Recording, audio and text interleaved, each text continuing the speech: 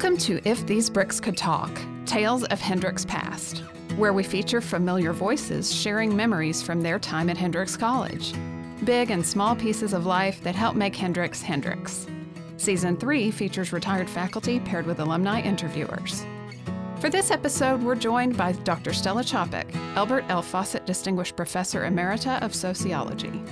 Stella arrived at Hendrix in 1986, and until her retirement in 2019, she taught a variety of courses, from environmental sociology to urban community, from gender and family to social change.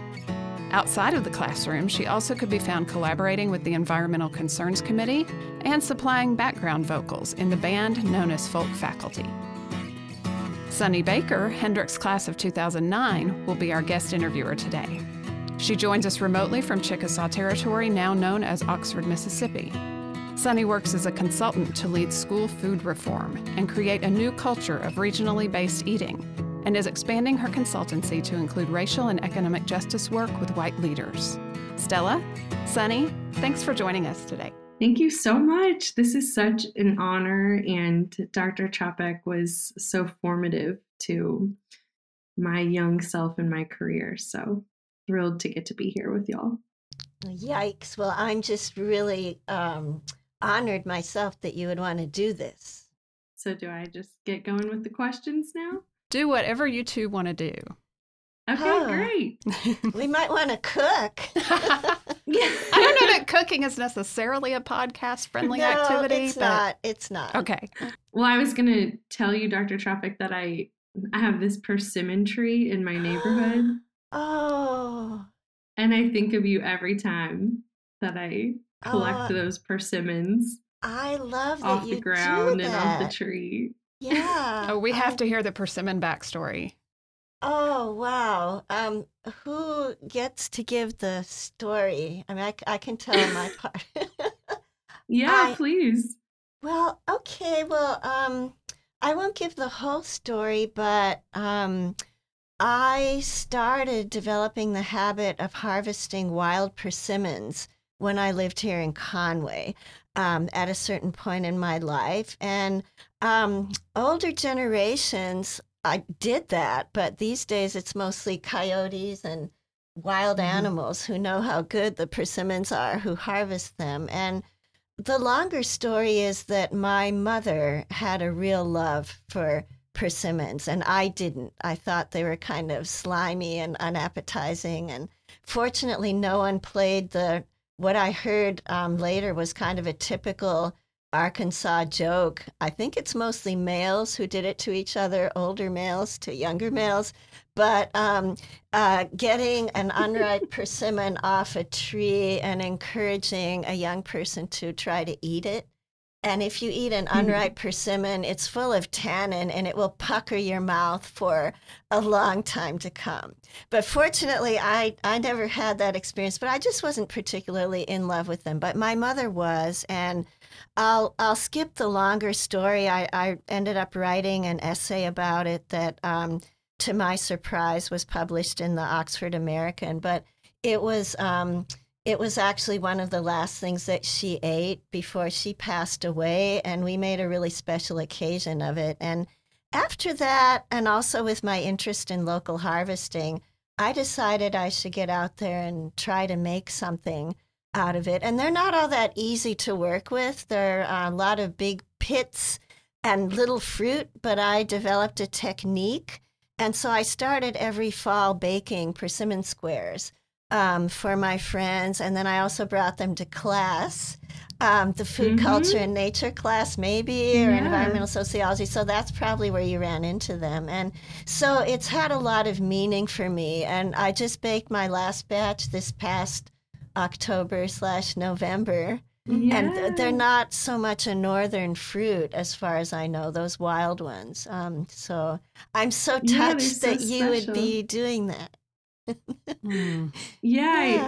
I've gotten my 5-year-old in on the persimmon harvest, so we always look forward to it. And I told her about where I found them. That class, food culture and nature, really just changed my life. I mean, it was the start of my career in food systems, and it just blew my mind open. And you have this way of taking these big systems, complex ideas in society and making them into classes that really inspire your students and have, as I imagine, launched the career of many. I mean, I know some other students who have launched careers because of your classes. So can you talk about what some of your favorite courses were to teach, or even that process of coming up with the ideas for your courses that had an activist tinge to them?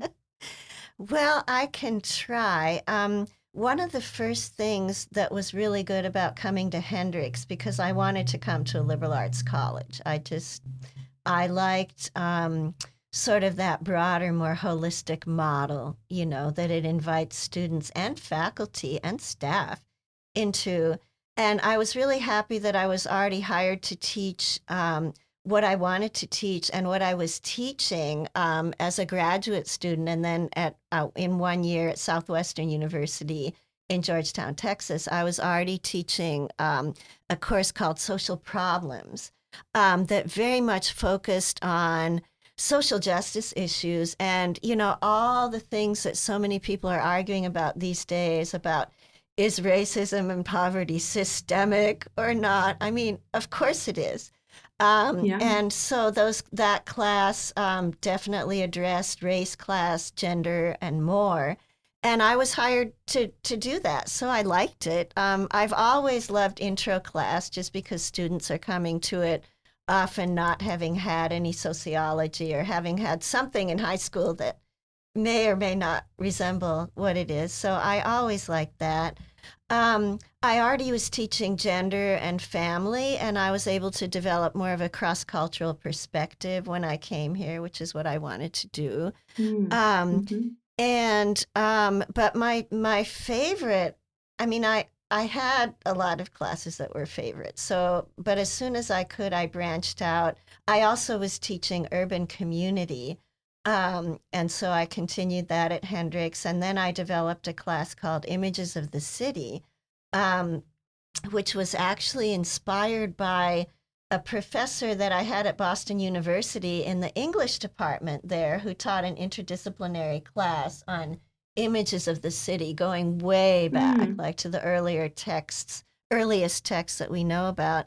And that was focused on architecture and visual images and design and sort of dreams about what good cities could be.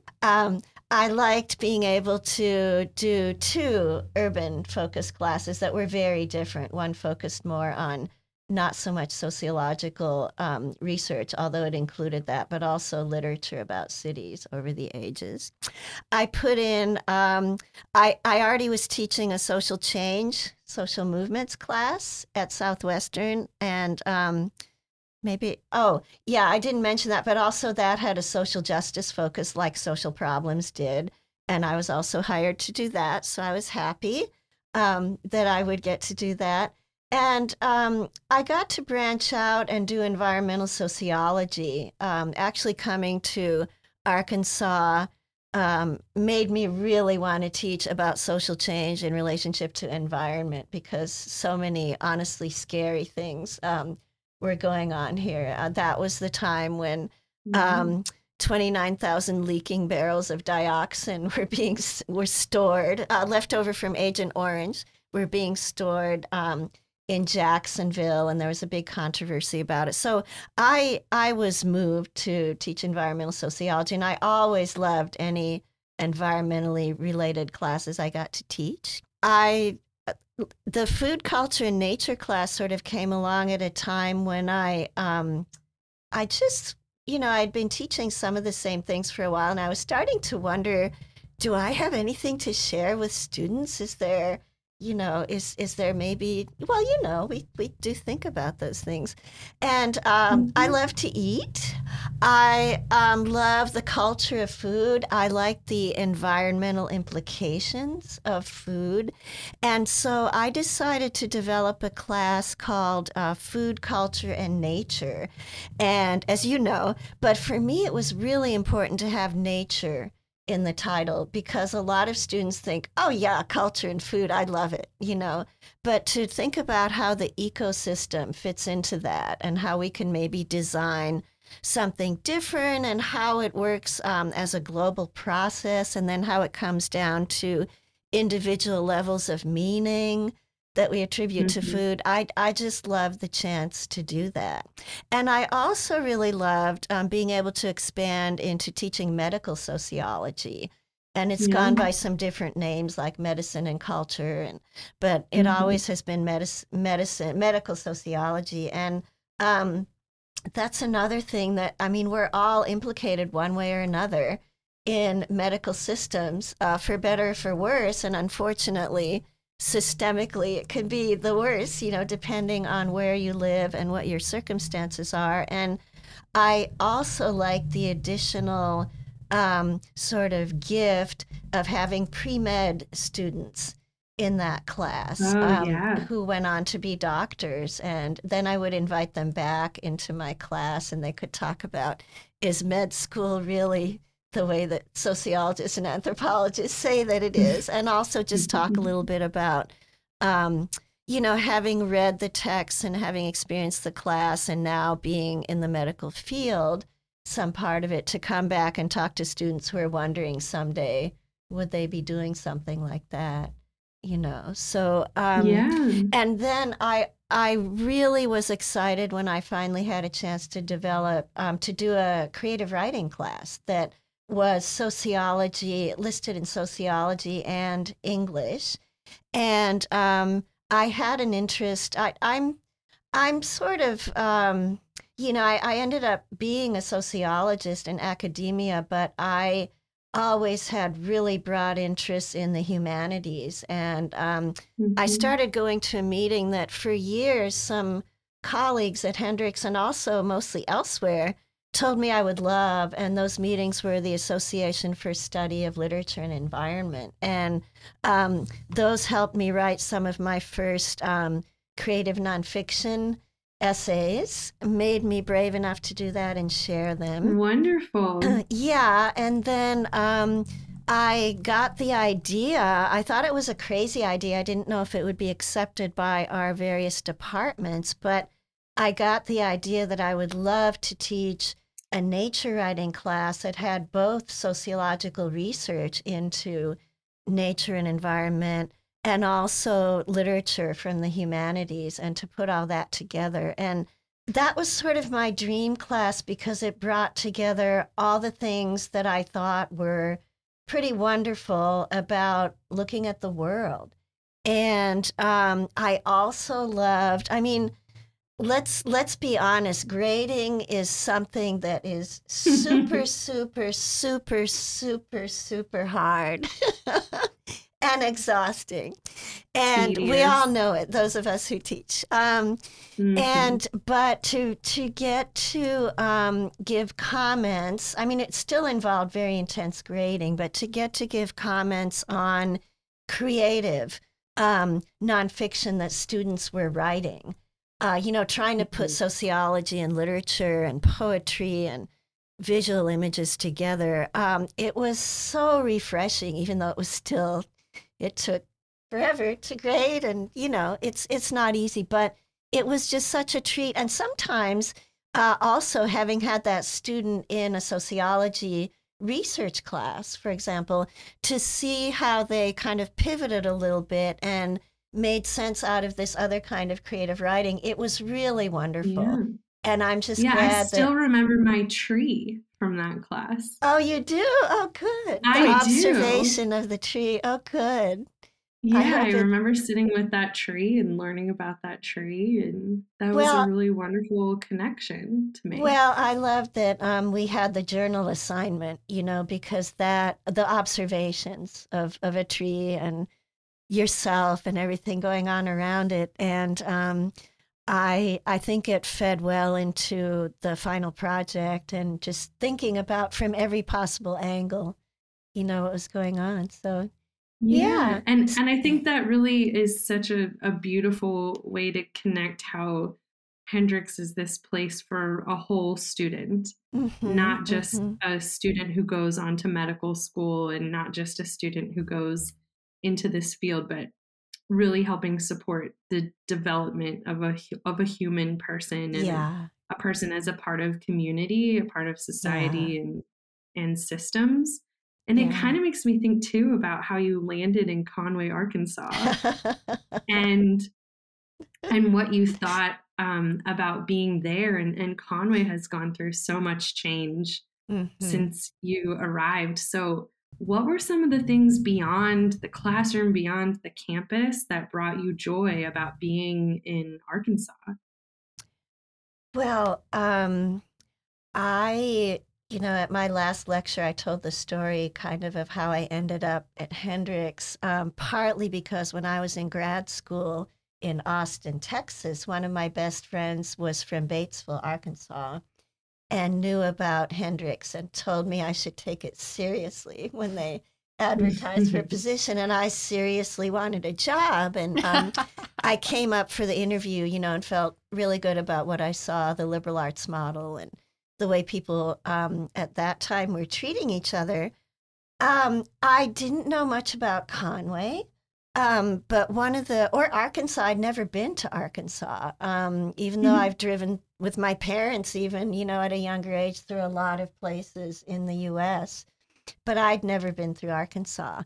And one of the things I really liked is that first of all, I had a sort of sociological sense of adventure.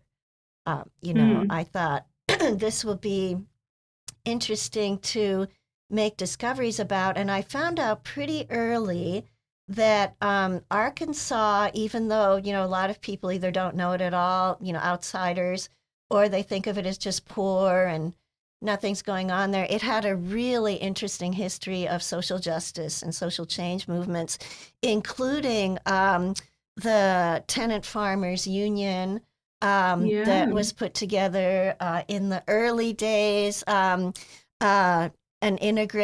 racially integrated union working for social justice. I also pretty quickly found out that there were projects like the Women's Project in those days that worked on feminist issues and social justice and did all kinds of things, including in the prisons, and just a very inspiring place. And I also found out pretty early about the Meadow Creek Project up in Fox, Arkansas, that I learned, later had been very instrumental in the Hendrix Food Project that got local food into our wonderful dining hall. And I say wonderful because compared to a lot of other places, it really has been wonderful in terms of giving students choices, and not just fast food choices, but local food, and a lot of emphasis on health and creativity, amazing chefs and staff. And Jay McDaniel took me up to Meadow Creek for a conference, I think, that first fall that I was here.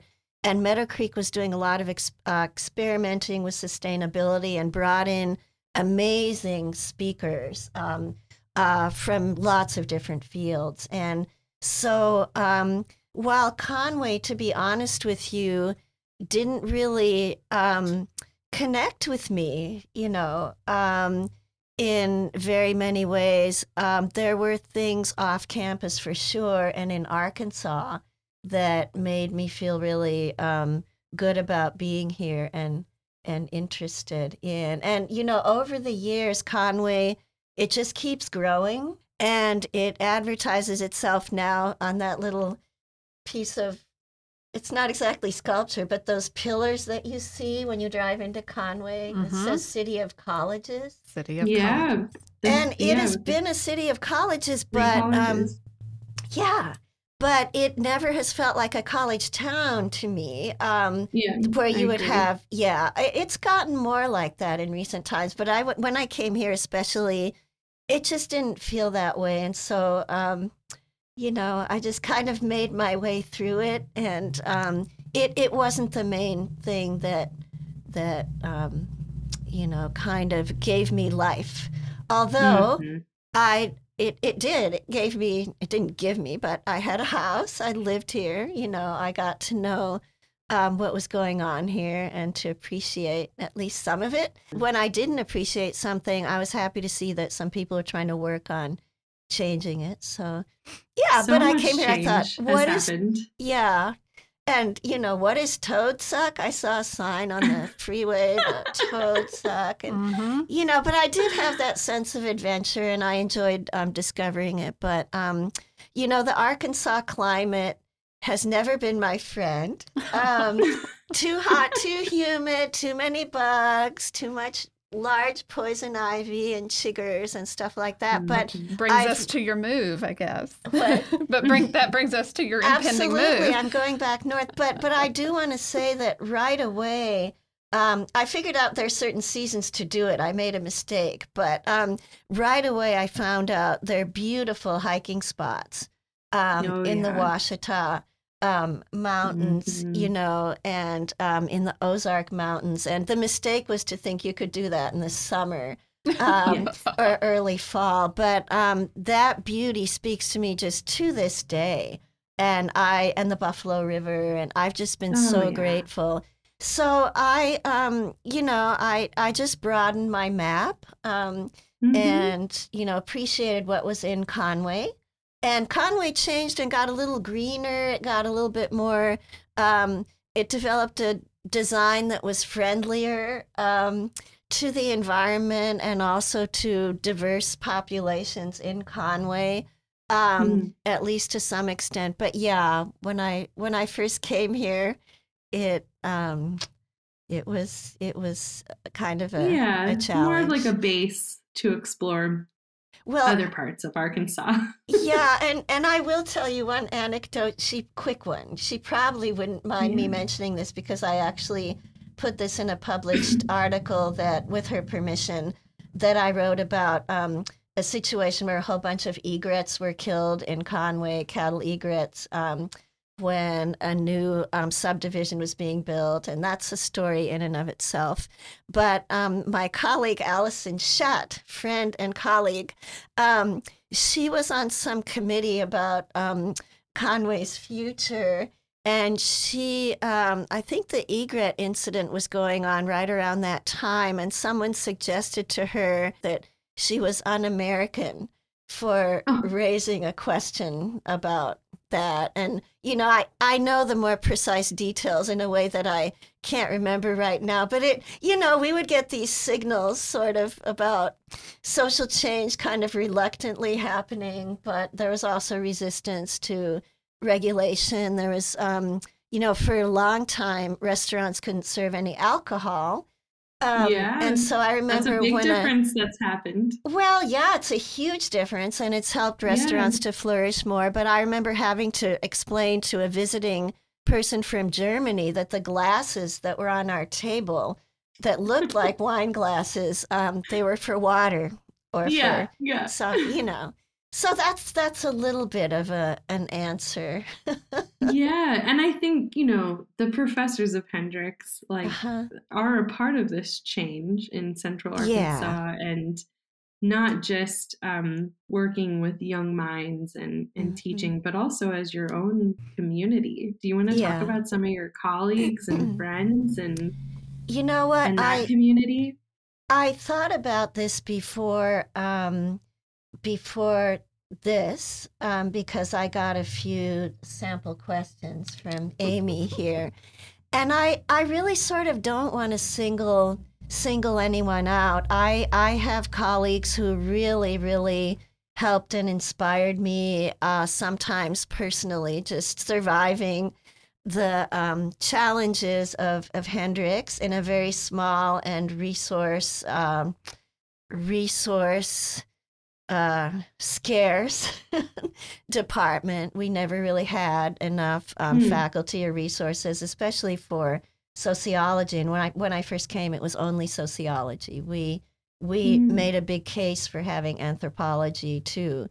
But so I had colleagues that go way back. I'll just mention one, Carol West, who is a really, really great friend and colleague, but there are others. And I kind of don't like to single people out because in so many different ways, um, there are colleagues and staff who helped me and inspired me, but they know who they are, and I just feel like I'm being kind of unfair. So I mentioned one, and I could mention others. That's perfect. Okay, good. Yeah, good. and we know, we know that you were part of this wonderful group and that sort of thing. But you mentioned that there were some challenging things about working at Hendrix too. Well, absolutely. It always made me sad and stressed that sociology, even though when we had outside, evaluators come in and talk about the great job we were doing and how we needed more resources,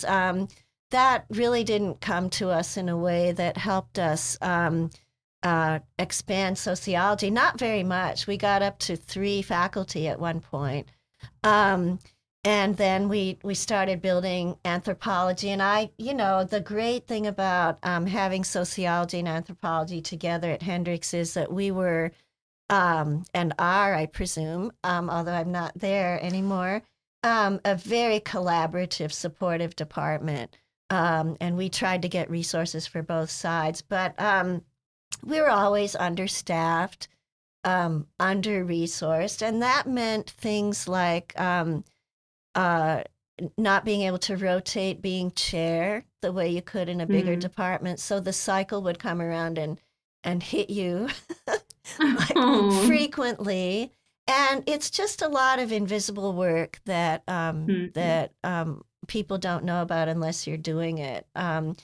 And I would have just loved to see the sociology side develop more with resources than we were able to do. Anthropology too, but we did what we could for both sides. But that was a little hard. And I feel the same way, Sunny, about environmental studies. There's such interest by students in environmental studies, and those of us who are on the environmental studies committee and worked on the theses and worked with individual students and built the program, we did that just on our own time. On top of everything else we were doing. There never was a department. There never was any pay for it. And so people just kind of came and went as they could on the faculty. But even to this day, I know there's great student interest, and a lot of people who were key have left for other adventures and parts of their life. And, it would be nice to see the college just recognize the gap there. So it's a good thing to keep in mind, that dedication that y'all have had to that program. And, you were talking about the medical sociology class too, and the medical students are pre-med students. And I just think so much again about this whole student piece and that environmental piece and with what you were able to do and the dedication you had to doing these things outside of your classes and outside of your job description, that you were able to plant these seeds and these ideas in students that stay with them for a lifetime. Well, we always hope, and I see that my collaborator here is chuckling, Amy. Just go ahead and say it into the mic. I will say it. We don't always know where those seeds land. Sometimes we find out years later. But Amy, I ran into her at some function. I think it maybe had to do with something with the Oxford American or something. But I think we were down at the Green Corner store in Little Rock. Maybe there. I don't know what the event was, but yeah. As it's now, to a lot of people, or at least to some people, it's known as SOMA, South Main, and that's something else I studied, the emergence of that. But anyway, we were somewhere down there, and Amy had taken my urban community class, and she came up to me, we greeted each other, and she told me I had Do you want to? I mean, I think it was a compliment. The way you say it doesn't sound so flattering, but basically, she ruined my search for a house. I wouldn't go so far as to say she ruined my life, but the 2 times I have bought a house, I have thought back so intensely to the types of things I learned about the interaction of neighbors and the way streets flow and whether they engender community or prevent it. All those things, they figured in very heavily, and I'm sure annoyed my real estate agent. Yes. Siding. I'm very concerned about the siding. The environment. Yeah. Because of, it's a lot of things. Well, my first house had a rear entry garage. And so, I was like, there's no way around it. These are the ones that we can afford. Well, you're right. She didn't tell me I ruined her whole life, but she told me that, maybe she'll never get a house or it made it really hard, And that's the kind of thing I don't mind hearing at all because it means you're thinking about social justice, things like that. And when I was involved in the what we used to have, it was an truly interdisciplinary class called Masterworks in my early years. I taught a book by Louise Erdrich called Love Medicine. She's one of my favorite authors, including now.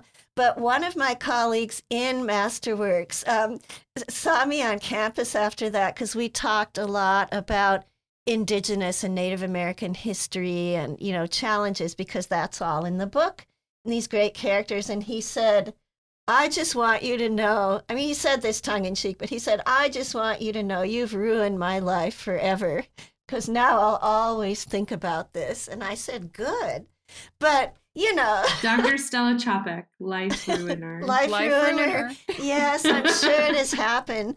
And, the thing about teaching, I mentioned this earlier, is that you really don't know where the seeds land sometimes years later, if they even are seeds. And when we teach, we encounter the whole range of students who can't stand us and are sorry that they took a class with us, to those who are really glad and have a life-changing experience. And we meet some of both years later and find out what happened, But I think Hendrix, getting back to the being under-resourced and challenged part of it, I think Hendrix has always hired people who want to go the extra mile for students.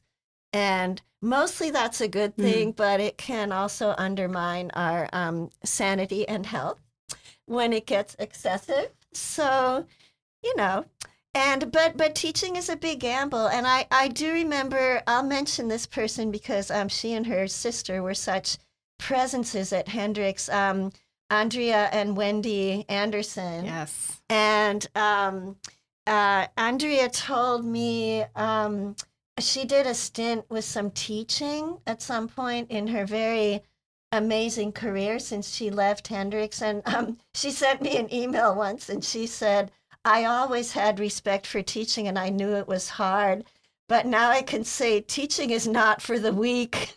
It just, it takes a huge amount of not just labor, but also the faith that this is worth doing, and we do believe it's worth doing. And when you teach something like sociology, getting back to what Amy said, I think I said this maybe in my last lecture as well, or somewhere in some interview. There's a really delicate balance between sort of unveiling systemic oppression that exists and having that be an empowering thing for students to learn about, and the other outcome that can be that students just get depressed and say, okay, there's nothing to do, this system is this way and it'll never change. So the delicate balance is to open up that whole realm, help you to see what I used to call those invisible strings between all of us and all those systems everywhere globally and ecologically, but to not slam the door shut and make it too depressing.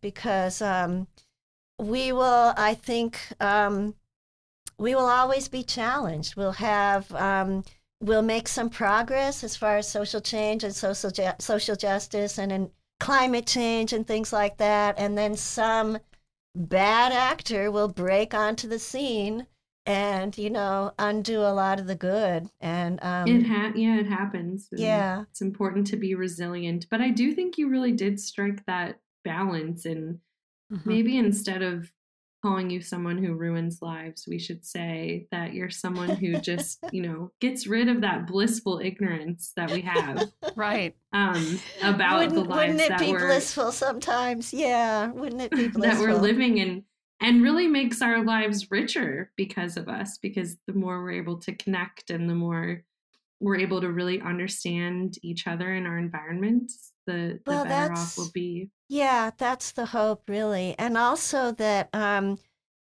sociologists tend to focus on the bigger systemic picture, but some of my favorite sociology collects people's life stories and really looks at very personal issues of identity and meaning. And I've always thought that inner work is every bit as important as learning about the outside systemic stuff, and in my own life, it takes the form of meditation and yoga and lots of also the recognition that things don't always work out. And when they don't, you have to go deep into. Actually, one of my more recent interests is the sociology of silence and its experiences with positive silence, not the kind that shuts you down. But when things are really bad, sometimes you have to go into that super deep silence and find something that's about resilience, Yeah, so I don't know. That was a question all over the place from... Well, I mean, speaking of things that, like bring you joy and bring you alive, were there like some really funny moments during class or teaching or during your time at Hendrix that stick out to you? I know there were, and that was one of the questions I also got. And I was thinking about it because I'm involved in the moving process, I just haven't had the time to let this percolate the way I'd like to. So I know there have been because I came out and laughed, but I don't know that I'll be able to access any of those, for this podcast. Yeah. I had one image that sprang into my mind. This is or isn't funny depending on who you are and what your perspective is, but I had a student in my Images of the City class once come in late to the final exam, and he came like an hour late, and he walked.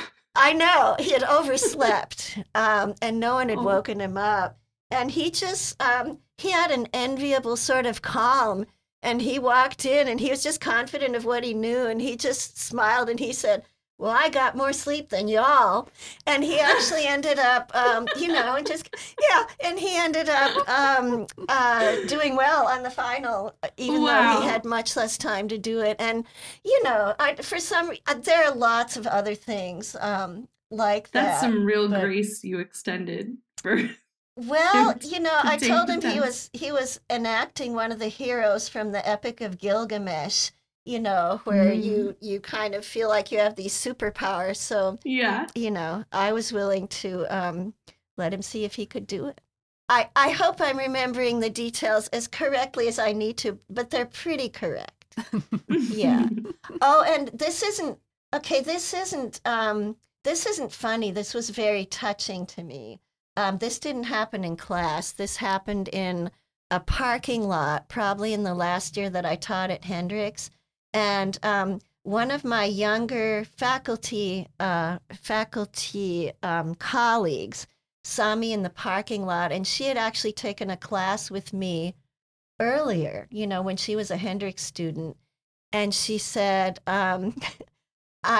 I wanted to speak up. I think this was when Jay McDaniel organized a Friday afternoon discussion that included those of us who were going to be retiring. Mm-hmm. And she was in the audience, and she said, "I really wanted to speak up and say something, but like you, I often don't want to speak out in public because you must know I have that side. I have a very, very shy, introverted side, and I do not love an audience, even now. I'm trying to love the audience. But she came up to me in the parking lot and she said, I really would have liked to raise my hand and thank you for teaching me that I was a horrible writer.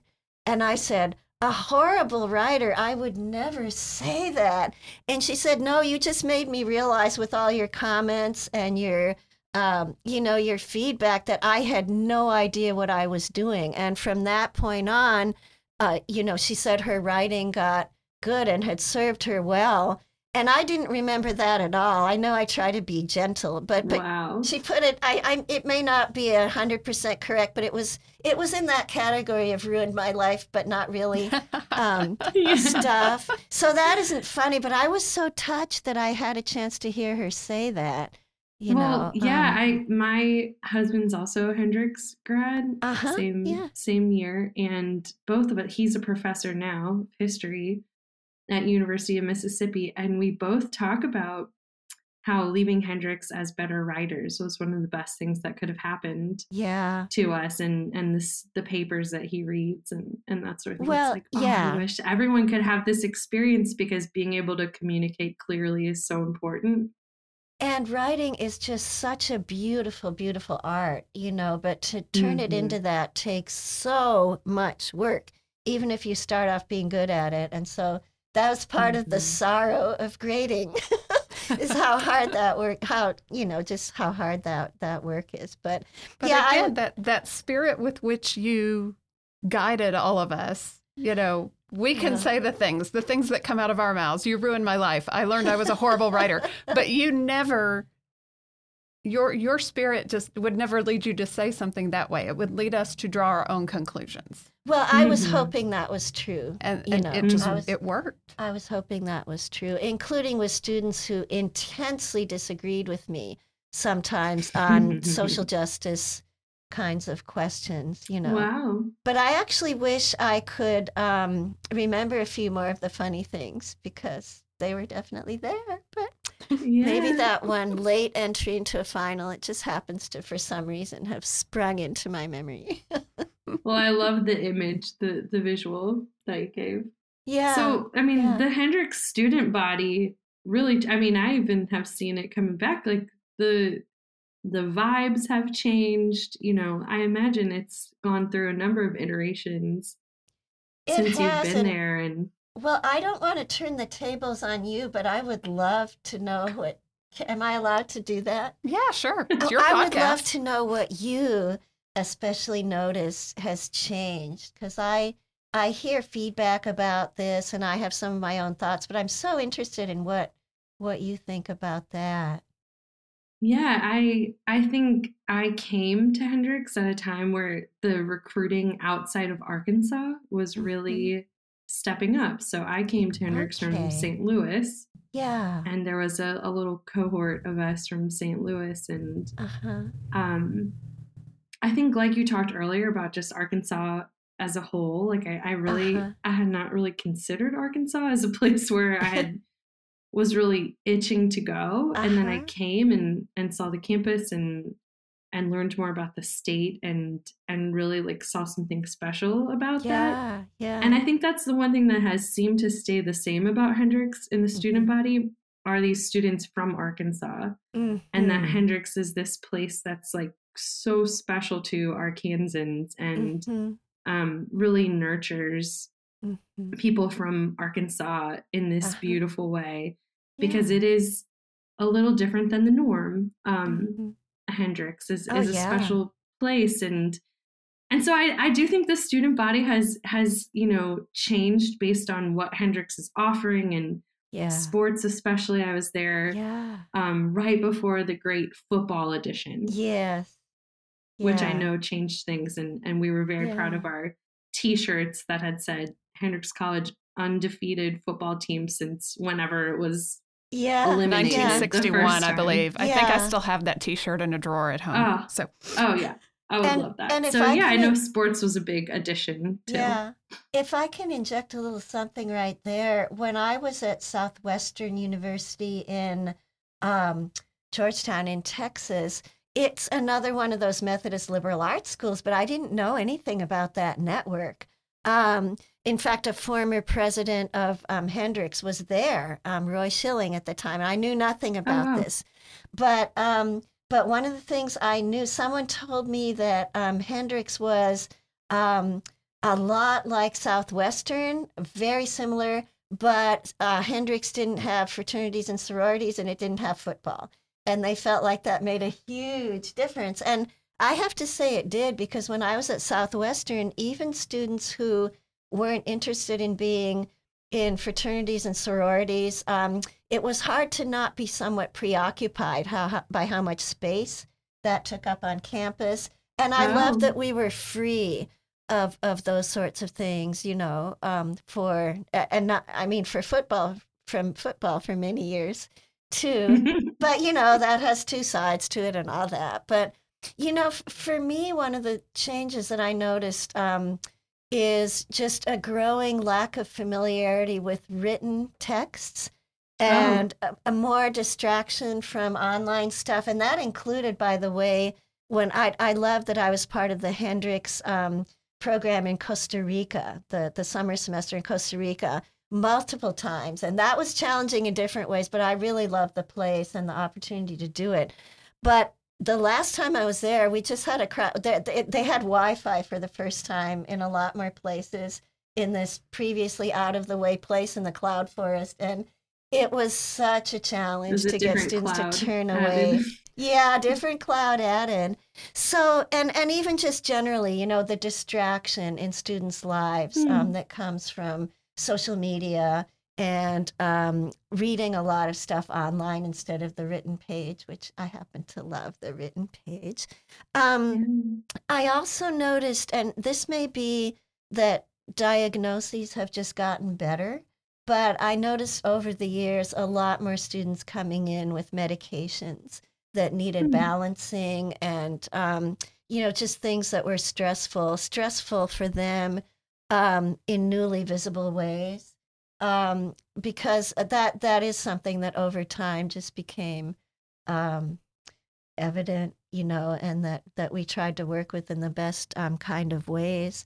But there's also sort of a this is so sociologically inaccurate, but a sort of basic Hendrix student in the sense of being more interested in holistic learning and experiential knowledge and a lot of times making the world a better place and just trying to take this onto the whole person model and tailor it in the best kind of way, whether it was through Odyssey or the different iterations of things we did. And so that to me doesn't seem to have changed as much. And I know I was very fortunate to have retired before COVID made things so hard for students and for faculty and for staff. And I think coming back from that, is a lot of people have something to say about that. But those are just a couple of things that I, thought I noticed more over time. The things that stayed the same that make Hendrix what it is, and then also some of those just stressors, and challenges of social media and other things. Yeah. Oh, yeah. I am so curious to hear more about Costa Rica because that was after my time, and I would love to hear more about it. But it also makes me think about how important space is and environment, and it does make me think back to my Yaupon tree. I know exactly where it was from that class. Was there a spot like that on campus for you that felt like meditative? Like there were all these efforts to, bring nature onto campus, or bring nature onto campus. But I like the way you're holding up air quotations. Yeah. Was there a space like that helped foster that for you? Yeah. I really loved the Arkansas Garden when it was put together.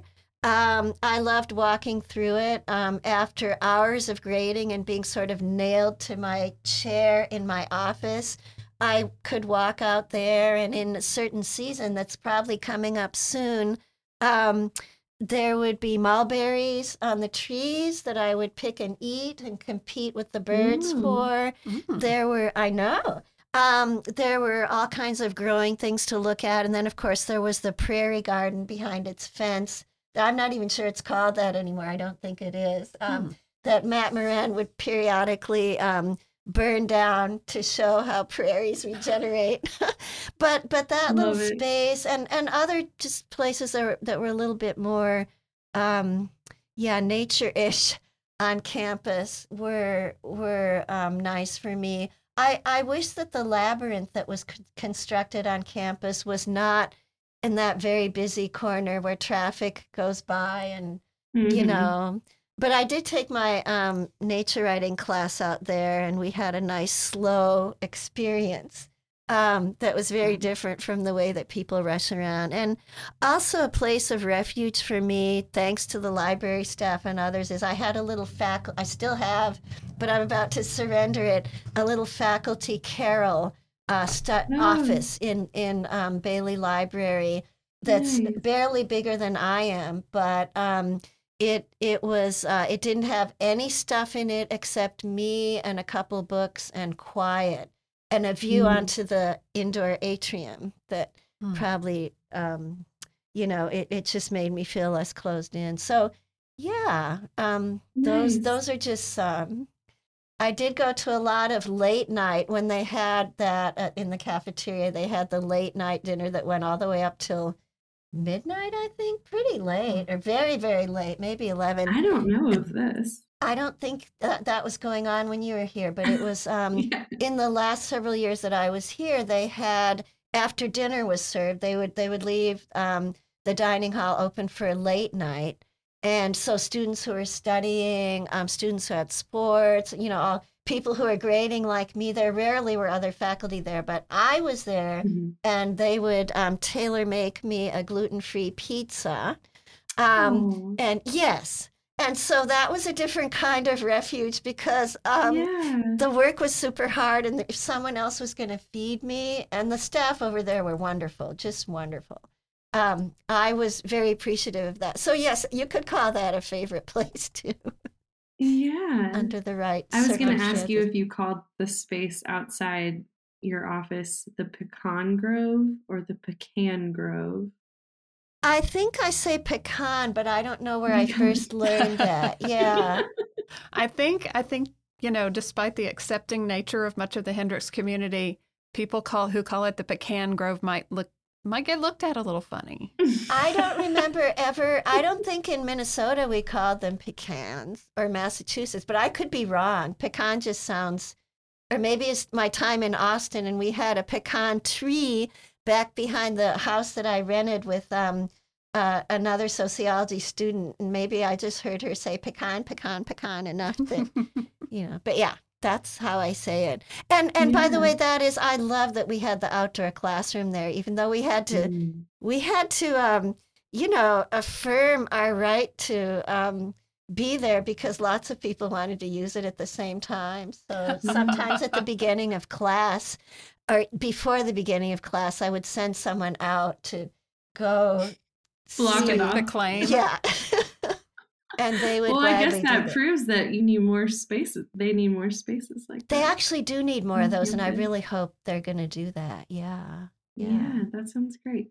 Well, we're getting close to the end of our time together, I think. So I'm wondering if there are questions here that I haven't asked you that you want. Like, are there things? I have more, but I want to make sure that you have the opportunity to say here in this space that will be preserved for things that you want to be sure and share?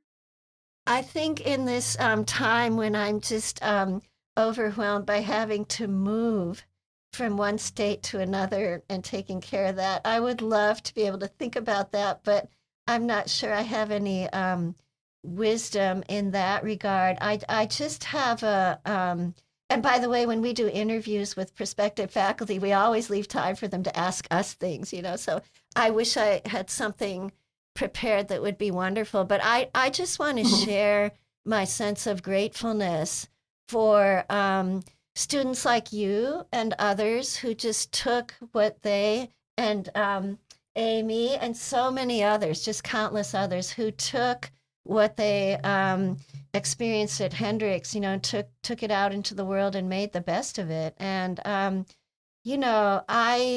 I hope now that I'm free of grading, and when I settle down after the move in my former hometown in Minnesota, Northfield, Minnesota, I hope that I'll be able to turn to some more creative writing and things that have been waiting for years for me to have some time for. And that I will continue to evolve in a way that will keep me in touch with hopefully the best things that are evolving in myself, and also with this broader community of students and alums and my poor worn down faculty who are so brilliant and busy trying to make the best things happen here at Hendrix. But no, I don't have pearls of So you're wisdom moving home. If I have any place that's close to a hometown, it's Northfield, Minnesota, because I lived there until I was 9, while my dad was teaching at Carleton College. And then I was moved against my will to Massachusetts for many, many, many, many years, and lived in other parts of the country, California, in Texas during grad school. But I always have been a Minnesota girl, and I use the word girl consciously because there's like my 9-year-old self who had that identity that welcomes, walking through that town. And I also love what college, there are 2 colleges, St. Olaf and Carleton, plus my old neighborhoods and the Arboretum, and just a lot of layers of things that are meaningful. So when I walk around that place, if I have a home anywhere, after all my, travels, and also having a majority of my family in the Czech Republic all my life, if there is a hometown, I think it's that. So we're going to find out. We're going to find out. Sounds like such fun. Such a great adventure to embark upon. Well, it's a leap of faith, And so if it doesn't work, I'll tell you and hopefully invent the next step. But I'm sure you will. It'll be great. Well, thank you for your faith. And what will you miss from Arkansas? I will miss the beauty of the landscape during the times when it isn't beating me down with heat and humidity. I will miss my garden that grew up in a very rocky, shady, hilly yard. And in fact, one of my joys is that I've been able to give some of those plants to friends who especially like them and adopt out some things that I will miss my closest friends here, and those that are off campus and those that are on campus for sure. I will, I'll miss I'm not one of those people who thought retirement would be a shock and all of a sudden I wouldn't know who I was. I've never known who I was fully. It's always been evolving.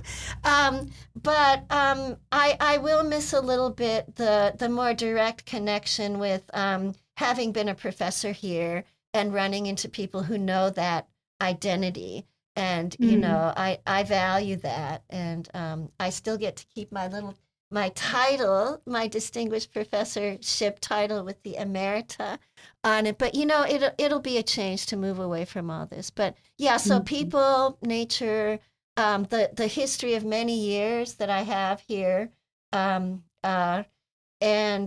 those included a lot of ups and downs and challenges and growth. And yeah, all of that.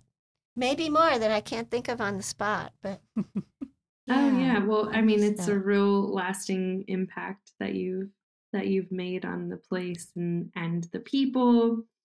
Amy and I can both vouch for that, of course. Indeed, yes. Yeah, and I love that reminder because I know some, not just some, but a certain count that's not small of these gray hairs on my head are a result of some very difficult labor.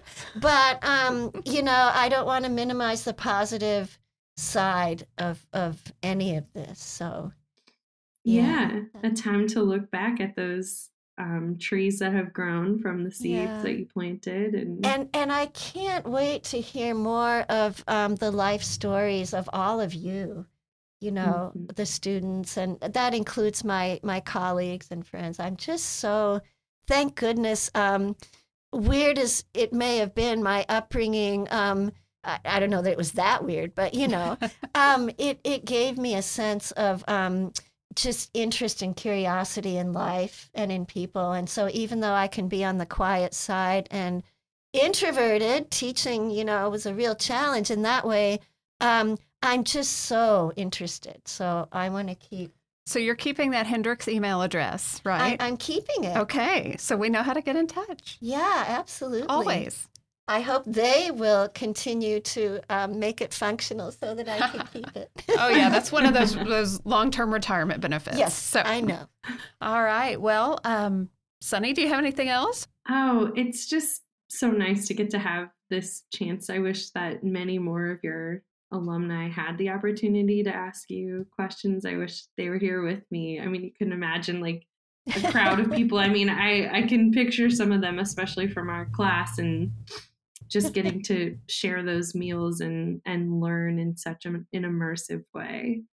And I'm sure that they too would remember more funny stuff, including things that I did that I had no idea I did, that I found out later that someone gave me a certain name or gave a certain name to some habit I had or something. But hopefully that would be for the good. I do think most of us would remember the way that you entered a classroom, which was just with, it's kind of like people can't see you right now, but you're wearing this beautiful fuchsia pink scarf, and it's just like such a rush of energy that enters into a room to say, all right, let's learn about the world together and these invisible strings and ourselves and society. And so, yeah, just it's a great opportunity to get to chat with you in this way again. And I'm glad it's recorded so that some of your other beloved followers can get to catch up with you as well. Well, I doubt they're followers, but hopefully they're at least sympathetic to me in some way.